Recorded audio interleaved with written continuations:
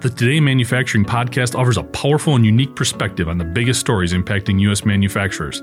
Anna Wells, David Manty, and Jeff Ranke apply their experience as editors of industry-leading brands Manufacturing.net and Industrial Equipment News in providing in-depth analysis of the latest headlines. Their insight, along with a mix of humor and human interest, makes Today in Manufacturing a go-to source. Keep pace with supply chain challenges, electric vehicle developments, labor struggles, robotics, and more by listening, downloading, and subscribing to the Today in Manufacturing podcast.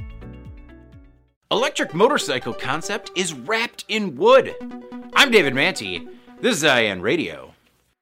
We have seen our share of exotic, interesting, and sad motorcycles over the last few years, but French manufacturer Neuron has brought something new to the table with an electric motorcycle that has a large cylindrical battery and a wooden body. The story of Neuron Motors has been one of fits and starts. Sebastian Mott is an electronic engineer by trade and the man behind the concept motorcycle. He's dreamed of designing an all-electric motorcycle since he was a child, but until recently, it seemed unlikely that it would ever become a reality. Officially, Neuron Motors was founded in 2016. Shortly thereafter, the company met the design team at Dassault Systems at an incubator and used Dassault's 3D Experience platform to collaborate on prototypes, sketching, and design validation.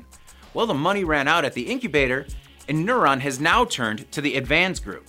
The company is now working with Elsys Design, a division of the Advance Group that specializes in embedded systems. Elsys is working on a test bench for Neuron's wood-wrapped electric motorcycle and also plans to collaborate on the control and communication interface components. The company is now on its second prototype, and one interesting feature will allow riders to set their destination in the GPS and allow the motorcycle to configure the most efficient power usage for the trip. The bike will also connect to a smartphone app that will help owners perform predictive maintenance. Neuron's plans are ambitious. The company hopes to produce 12 road-certified motorcycles in 2020 before ramping up production to commercialization in 2021. While the production goals seem aggressive, if not a long shot, it seems that little will prevent Sebastian Mott from realizing his dream.